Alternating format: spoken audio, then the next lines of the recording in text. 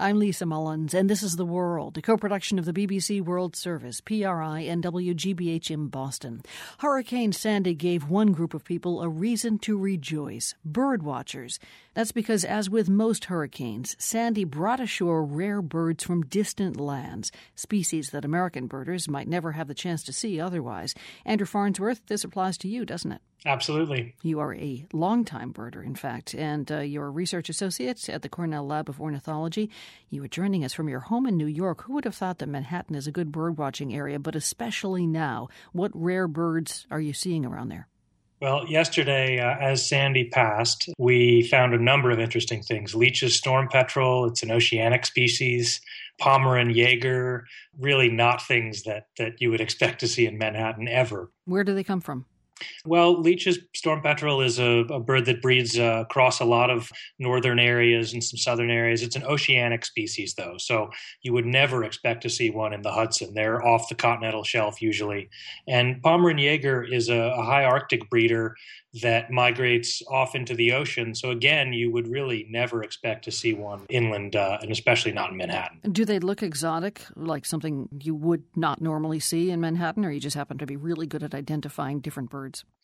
The Leach's storm petrel does look a bit exotic. It kind of looks like a big, dark, very flappy kind of bat when it flies around, and looks pretty unusual. The Jaeger looks a lot like typical gulls you might see, so that's more of an ID challenge. But they're both pretty obvious when you look at them. So tell us about Ross's gull, which is another bird that's been spotted. It's from the Arctic. How would something like Ross's gull have ended up in Manhattan? It was heading south. Sandy was traveling north.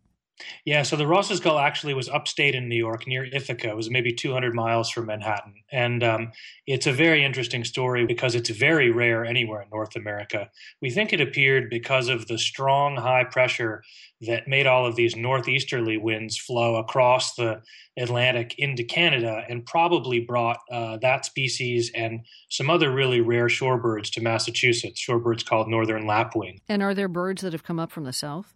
There are. There was a report of a red-billed tropic bird, a Caribbean species, that was found alive on the ground in Cape May, New Jersey. It was brought into a rehabilitator. That's certainly one of the farthest afield records that we've heard of. And pushed up by Sandy. That's right. So that's a good thing for you and for other bird watchers. Is it a bad thing for the birds to be steered off course so much? Well, a lot of the birds that get steered off course in hurricanes, if they can't fly back to the ocean, they may die where they end up.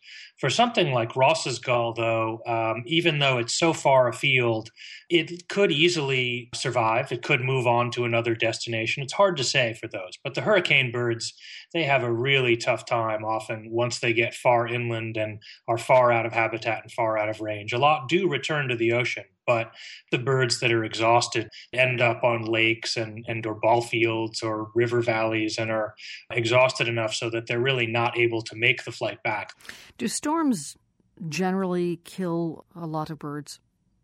A storm like this probably didn't kill a lot of migrant songbirds, maybe like an earlier storm might have done by forcing them into the ocean.